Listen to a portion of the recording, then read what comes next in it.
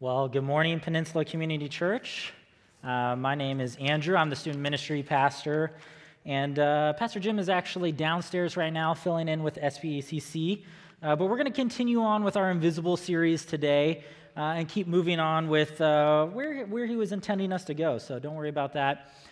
As I was looking into today's Invisible, though, a story came to mind as I was thinking about who this character was. And I realized it actually was something, in a sense, I've seen played out in my own life. More than a couple years ago, I would say, my mother actually volunteered for the children's ministry.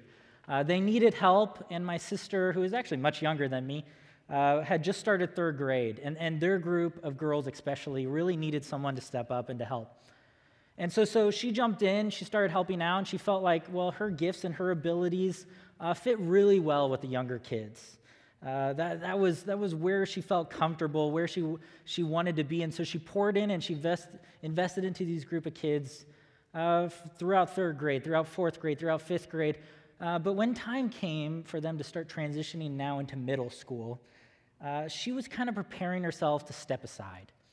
She felt like she was better fitted while they were young, but now as they were getting into middle school and they were becoming teenagers, that in her mind, the younger and the cooler leaders need to step in. She was thinking, okay, these girls aren't going to want a year-old mom. They're going to want a young, hip, college-age girl to come in and help out. And so she was preparing to step aside. What was interesting, though, was what ended up happening was so different than what she expected. Instead of them wanting someone who in her mind was younger and cooler and had the energy and had all these crazy ideas, they wouldn't let her leave. They begged her to stay. In their mind, she was the cool leader because she had invested in them. And so she stayed. Even though she felt like she was more comfortable with the younger kids, she decided to stay and step into a new area because she felt that something special was happening with this group. Over the next 3 years, God worked in an amazing way in this group. They exploded. I mean, they took over the entire middle school ministry. And what's interesting is actually now, this fall, they just became freshmen. So they just transferred again into high school ministry. And as they moved into high school ministry, what was super cool to see is that this group already, as freshmen, was the biggest group in the high school ministry.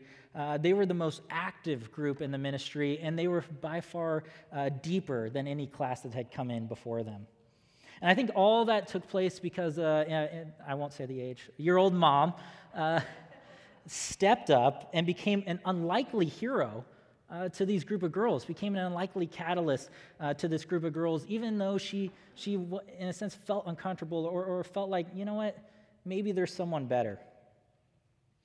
And the reason that stuck out to me is because I think, just like my mom, today's Invisible is so important because, well, God works through unlikely but willing people. God will work through unlikely but willing sources. And my mom, in her mind, might have been very unlikely for this group of girls, but because she was willing, God did amazing things. And I think that's what happens with our Invisible today. If you have your Bibles with you, go ahead and turn to Judges 3. We'll work our way there, but as we do, I thought it was important that maybe we kind of understand a little bit of what happens in the book of Judges, and then we can see how our Invisible fits in with that. See, in the book of Judges, there's this cycle that plays out over and over and over again. If you're familiar with the book, you're probably familiar with this, in a sense, thematic cycle that takes place, and it's not just someone trying to create a good story, but it was something that was happening within the nation.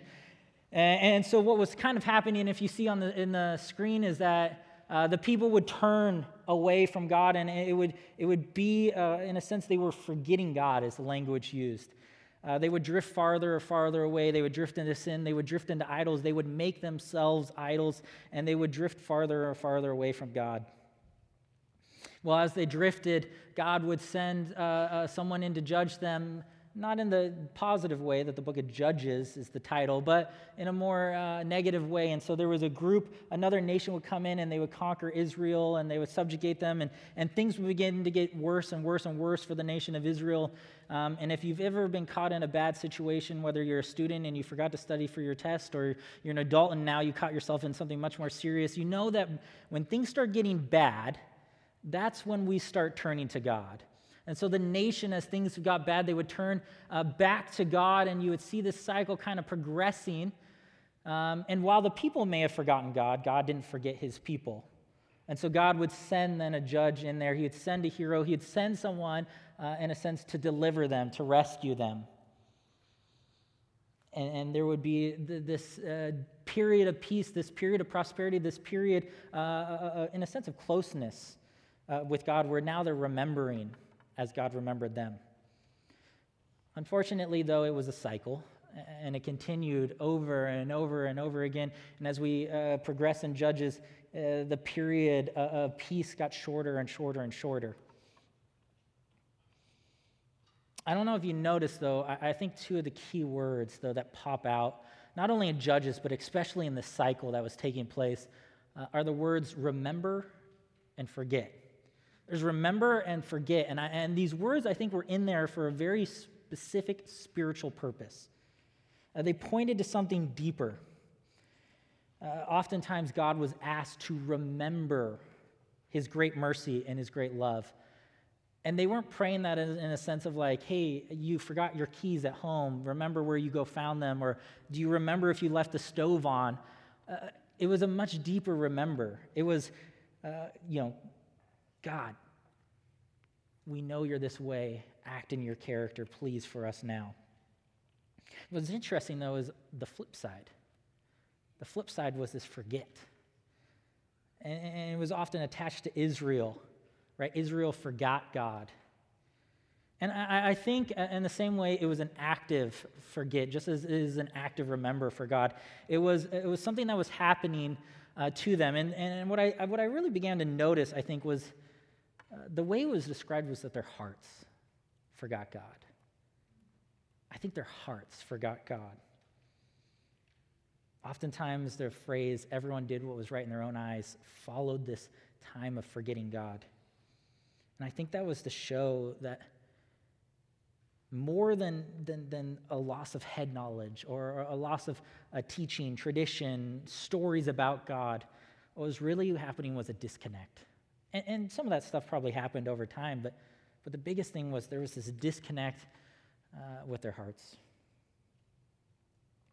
All of a sudden, they began taking foreign idols, and they turned themselves into idols. They wanted what they wanted, and all of a sudden, there's this disconnect between what they know about God and what they're living in their own lives. And it kind of shocked me as I was studying this, because it hit home in a sense, right? It made me think, well, okay, that's scary, because how often does that happen to us? How often do we, in a sense, have what's real in our heads not end up being what's real in our hearts? These moments where we acknowledge something to be true intellectually. We know God exists, or we know the stories of Jesus, but how often do we let that move our hearts? And so I think it shocked me, and it startled me, and it even made me think about this area, right? Like, we know Jesus to be true on a Sunday morning, or we know the stories, but what do we look like outside of a Sunday? It's easy on a Sunday morning, or for our youth on a Wednesday night, to come here and we're around all these Christians, we're around great people, and we're energized, and we can sing great songs, and we hear about the Word, and we have this feeling and this momentum in a sense, but what do we look like on a Monday when all of a sudden it's not as convenient? My grandfather, he used to tease us in kind of like his grandfather wisdom ways, but he used to do it in a not the traditional grandfather wisdom way. Maybe it is. I'll hear afterwards. He would sit us down, and one of the lessons he wanted us to know was he would say, Andrew, he'd look all serious too. He'd be like, I just want you to know, you should never lie, unless it sounds better or benefits you in some sort of way. Otherwise, never lie. There I am as a third grader thinking, wait a minute, that math doesn't add up. But I realize now, in a sense later, really what it's highlighting, in a sense, is how we view, in this case, truth, right? We like truth when it's convenient. We like truth and we value truth when it's the best option. I think that happens with our faith too. We value it when it's convenient and when it's the best option. But what happens when things get in the way? What happens when there's a disconnect with our heart? And so I think that's what we begin seeing actually really happening with the Israelites and really what we happen seeing with us as well. And so for them, as they're in this cycle, that's why they kind of need that continual upswing. That's why they need this revival. That's why they need God to come in and to do something, because these truths that were real to them and were acted to them on a daily basis, all of a sudden were left in the back of their mind. Thankfully, though, while his people forget, God remembers. And so God continually, even though it's a cycle pattern, he continually steps in. He continually saves his people. And today, actually at the beginning of Judges 3, we're going to see he sends what would be considered in their day an invisible. He sends a very unlikely source of help. So if you have your Bibles, turn to Judges 3. We'll be in verse 12 to start off. And we're going to look at today's invisible, Ehud. I have to make sure I say Ehud, which I probably will forget throughout the service, because Pastor Jim will come up and say it that way next week, and then I got to make sure we're consistent. Otherwise, you guys are just automatically going to believe he's right and not me. So I gotta step up. Judges 3, verse 12. That's where we're going to be. It says, "Again, the Israelites did evil in the eyes of the Lord, and because they did evil, the Lord gave Eglon, the king of Moab, power over Israel. Getting the Ammonites and the Amalekites to join Eglon, he came and attacked Israel, and he took possession of the city.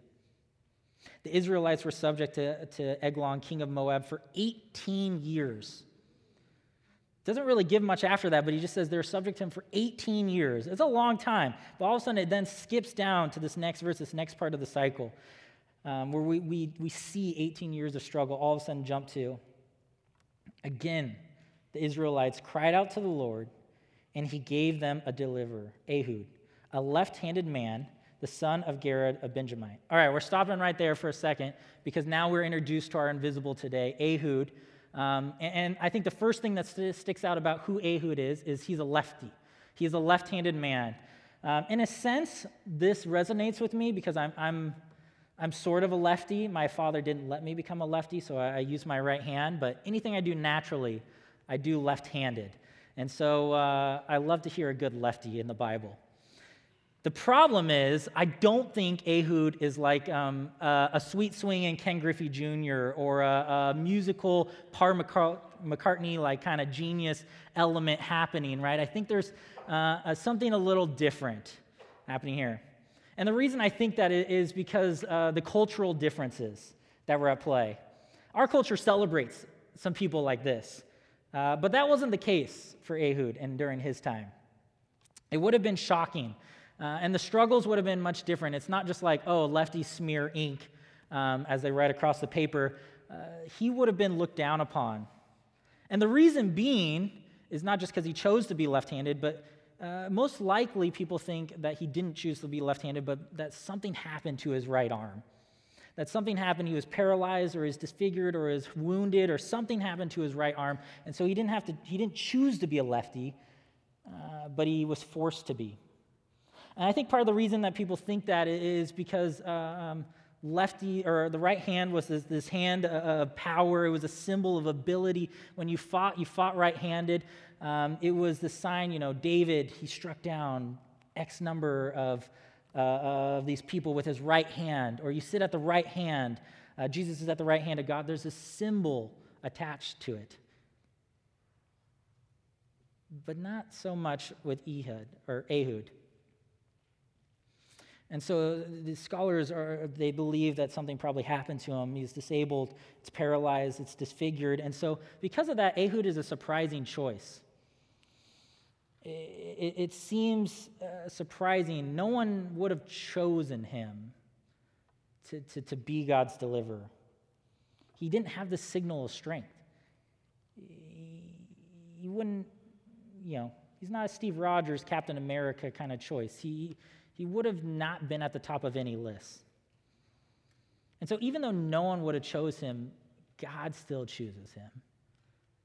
And that should stand out to us because we wonder, well, why? I think it's because when placed in God's hand, all of a sudden we'll see in the story that Ehud's greatest disadvantage all of a sudden becomes his greatest strength. And that's what begins to happen in this next part of the story. In Judges 3:15, we see what begins to happen with Ehud and how he becomes this hero.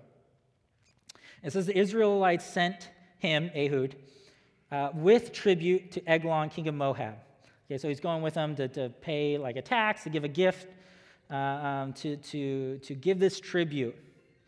It says, now Ehud made a double-edged sword about a cubit long, which was strapped to his right thigh, because he's a lefty. It was interesting, you normally would pat down the other side, right? Everyone's right-handed. And it says, he went in, he presented the tribute to Eglon, the king of Moab, who was a very fat man. I love that they just throw that in there. You don't want that to be your legacy in the Bible, but there it is. And it does come into play, as we'll soon see. It says, after Ehud had presented the tribute, he sent on their way those who carried it. So he sends away the rest of the group. But on reaching the stone images near Gilgad, he himself went back to Eglon and said, Your Majesty, I have a secret message for you. So in a sense, it's a little espionage going on, right? He comes with a group of people, and then they start leaving, and he kind of steps away from the group. He walks back, and he says, hey, I have a secret message for you. I have something I need to tell you, but it's, we got to keep it on the down low. And so the king said to his attendants, leave us. And they all left. Ehud then approached him while he was sitting alone in the upper room of his palace, and he said, I have a message from God for you. King did not apparently want to hear that. As the king rose from his seat, Ehud reached with his left hand and drew the sword from his right thigh and plunged it into the king's belly. Even the handle sank in after the blade, and his bowels discharged. Ehud did not pull out the sword, for the fat closed in over it. Well, that's why he was a very fat man. Now found out. Ehud went out to the porch. He shut the doors of the upper room behind him and locked them. I'll stop there just for a moment, in a sense, because that's a lot to take in. It's a lot to take in for this story, but here is, in a sense, this espionage story, this mission impossible. Ehud is in. He's delivering a tribute, and as they leave, he sneaks back. He tells the king, hey, I have the secret message for you. I want to give it to you. And perhaps what's, in a sense, a little shocking to us is that not only does Eglon, the king, say, okay, yeah, tell it to me, he sends everyone out of the room. He's like setting himself up for disaster. But I think he does it because he literally does not see this attack coming. It's like the last thing he can think of. We're like, why would someone do that? Is that like, the scary movie logic, like you go into the place you're not supposed to go? Why would King Eglon do that? But in a sense, he honestly didn't see it coming. Because of Ehud being a lefty, and really, again, why they think there was this problem with his right arm, they didn't see him as a threat. The king overlooked him. They didn't see any danger resulting in him. Well, if he couldn't carry a weapon with his right hand, he probably couldn't carry a weapon at all. And so his left-handedness allows him to get close to the king. All of a sudden, this big disadvantage in life, this reason why he was completely overlooked, this reason why he wouldn't have been thought of as a deliverer, becomes the very reason why God uses him. It becomes his greatest strength. And it's shocking to us, right? Here's this unlikely source. All of a sudden, now in God's hand, he's just the perfect person for the job. And what happens here in this room, this victory that Ehud establishes, it sets up the larger victory for Israel in just a few verses later. If you want to skip over now to verse 26, we'll see that after Ehud escapes, he goes and he rallies Israel to now actually really do what he was called to do, deliver them. And so verse 26 says, while they waited, Ehud got away. He passed by the stone images and escaped to Seirah. When he arrived there, he blew a trumpet in the hill country of Ephraim, and the Israelites went down with him from the hills, with him leading the charge. That's supposed to be a pretty important part where not only do they come down, but now Ehud is leading the charge. If you want to skip just a few verses down to 30, we get kind of the conclusion to what happens in Ehud's story. Verse 30 says, that day Moab was made subject to Israel, and the land had peace for 80 years. It's that conclusion part, well, in a sense conclusion, it's the highest part in that cycle, where now there's this peace coming.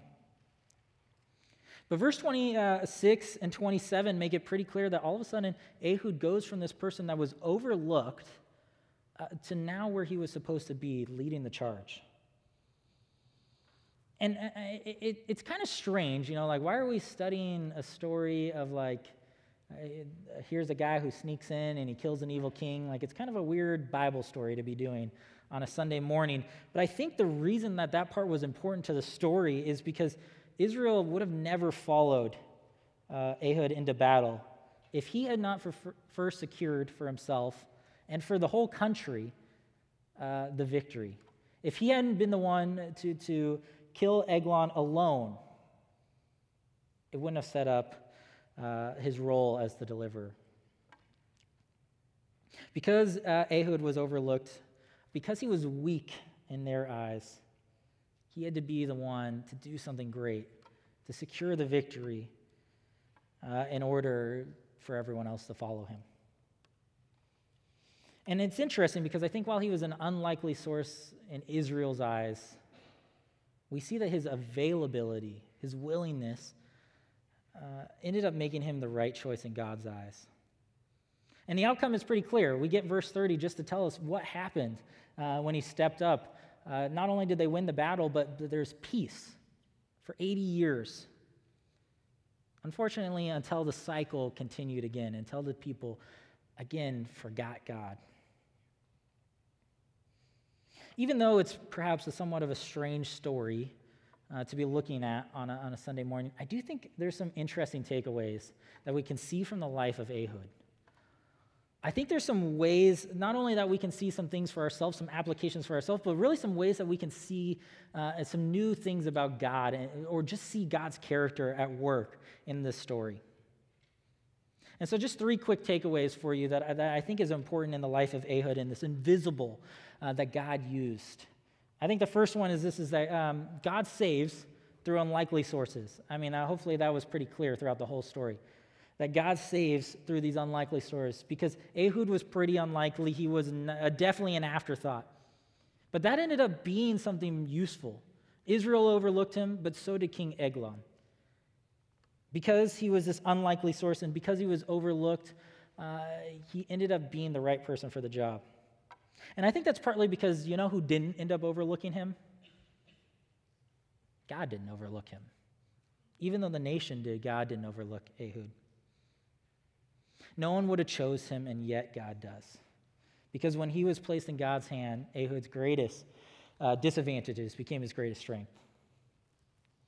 No one would have chose him. And you know what's interesting is I think we see that the Bible loves these kind of characters. The Bible just loves these characters, these quote-unquote underdogs, or these unlikely sources, these people that you wouldn't think would be the perfect person for the job, and then all of a sudden you see the Bible just loves these people. They love the shepherd boy who becomes a king, even though God first gave him exactly what Israel wanted before him. The Bible loves the beauty pageant winner who saves a nation, this famous church persecutor who all of a sudden becomes one of the greatest church missionaries and planters, and a lefty who because of his weakness becomes a military hero. Bible and God is not scared of using unlikely sources.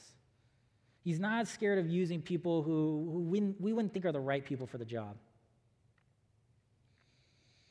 And Ehud was unlikely because of his weakness, and yet his weakness became a strength. I think that's a challenge for us. I think that's a challenge for us, especially in PV.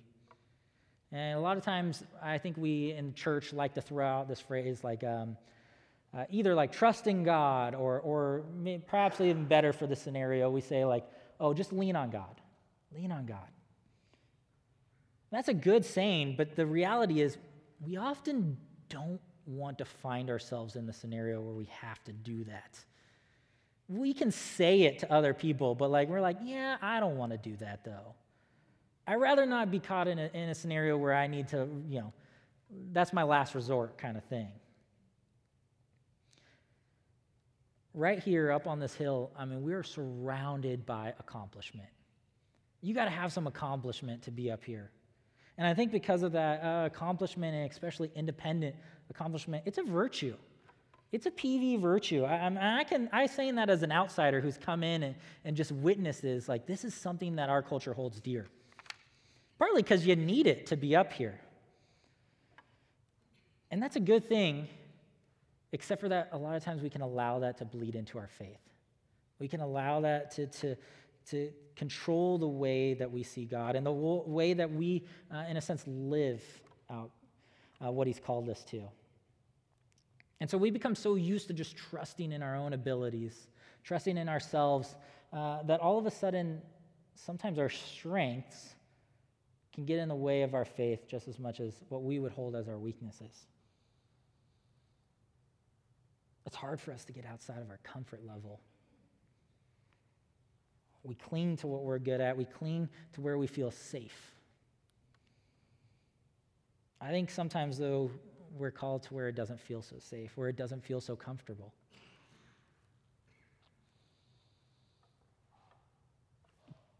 But I think God's saying, if you're willing to step out there, if you're actually willing to live out this phrase that you use in your daily life, if you're actually willing to get into a place where you have to lean on me, you're going to see some amazing things.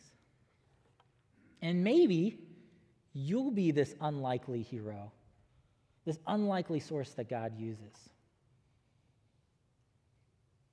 I think that's a challenge for us. The second thing I think we see here, and this is more where I think it's even more of like, here is God at work in his story. I think all the way here in Judges, early book of the Old Testament, we already see some signs where this judge Ehud is pointing to Jesus. We see a few connections, I think, at play here. First off, I think one of the points in the book of Judges is that time and time again, we're supposed to see that we need a better judge. We need a better judge. We need the judge. And so Ehud is actually probably one of the better ones. He's definitely in the top tier. But even still, there's this connection to we need a better judge. And there's this connection, I think, partly to Jesus as well. There's some hints and connections we see later on in the story. Like Ehud, in his time, Jesus was a deliverer who often was hard for people to see that he was God's deliverer. His family, at times, didn't even see it. Jesus has to walk away from that from that part of his story, saying, a prophet doesn't have any honor in his hometown. And so it was hard for people to make this connection in his time for some of these people. Like Ehud, Jesus, he achieves the victory all alone, and yet it's on the behalf of his people. He achieves the victory all alone, but it's on the behalf of his people. Like Ehud, Jesus defeats the enemy through what some people would see as a crushing defeat. That didn't go the way we expected. Maybe not for us, but for them, they were thinking that's not the way we thought it would go. It seemed like a weakness. I was reading a little bit from Timothy Keller, and he was writing about how he saw some of these things take place and how he saw a little bit of a connection in Ehud with Jesus. And here's what he was saying about Ehud. He was saying, in these historical narratives, God is showing the world that his salvation will not come through a Hollywood way at all. It will come through an outsider born in a manger, through weakness, not through what the world calls strength, through a defeat, not what the world calls victory, through a folly, not what the world calls wisdom. But we're not supposed to make the same mistake that Eglon did when he looked at God's chosen deliverer and overlooked him. When he looked at God's chosen deliverer and, really to put it as Pastor Bruce did, esteemed him not. We are to look at Christ and we're supposed to see the power and the wisdom of God. And so really, in a sense, to follow up what Pastor Bruce talked about as we were doing communion, and now, in a sense, I want to use the language of Judges. How do you remember Jesus, right? How do you remember Jesus? Is he someone that moves you? Does he impact our daily lives? Or, like the people we see that are caught in this cycle of Judges, do our hearts forget him? Is there a disconnect? We can know the stories, we can know the verses, we can even have the Awana badges to show that we know them. But if it's not something that permeates our hearts, if it's not something that goes deeper, then are we forgetting Jesus? And I think there's that call and this reminder, don't miss God's deliverer. The final thing, and I want to borrow this from J.D. Greer, because I think his phrasing is very good and it catches on. It's your ability, or your availability is greater than your ability. Your availability is greater than your ability. It's a theme that's pretty constant in Invisibles, hence they're Invisibles. It's because of their availability generally outweighs their ability. God is willing to use people who are at the margins of society. He's willing to use these invisible people often. And I think it's because when God uses his lefties, it often shows that these great things they do, they point back to him. It points back to, oh, okay, God is definitely involved, because that person could not have done that thing on their own. People say that. I've heard it about me, which is a good thing. No, that's a good thing, right? God's at work here then, and we want to jump into that. God works through that. I think it's important as we do this series, as we look at God's invisibles, as well for us to call out our own invisibles. Because we're looking and we're looking through the pages of the Bible and we're looking for these people, and that in a sense we're the afterthoughts, or we're these margins, or we're unlikely sources who God used for amazing things, that we need to be calling out our own invisibles in our time and in our community. And so as I was thinking about this and I was talking to some people, Colleen gave me a great example. And I thought that's important because for all you children's volunteers in the room, you often don't get thanked enough. And so we do want to thank you. And that's an important job. And so Judy McNeese, I think, is a great invisible for us to celebrate. And Colleen told me about how when they had to do this transition and COVID hit, and we're trying to figure out how to use technology to all its advantages, and we're trying to get creative, and we're thinking about all these new things. How do we do things differently as it first started? And so one of the things the kids ministry started doing was they started recording some different lessons. They started recording some illustrations, and they started to do some of these things. And they kind of found, at first it was a little bit of a challenge to do. It was a struggle, not only because we probably don't have that many people that have on air time,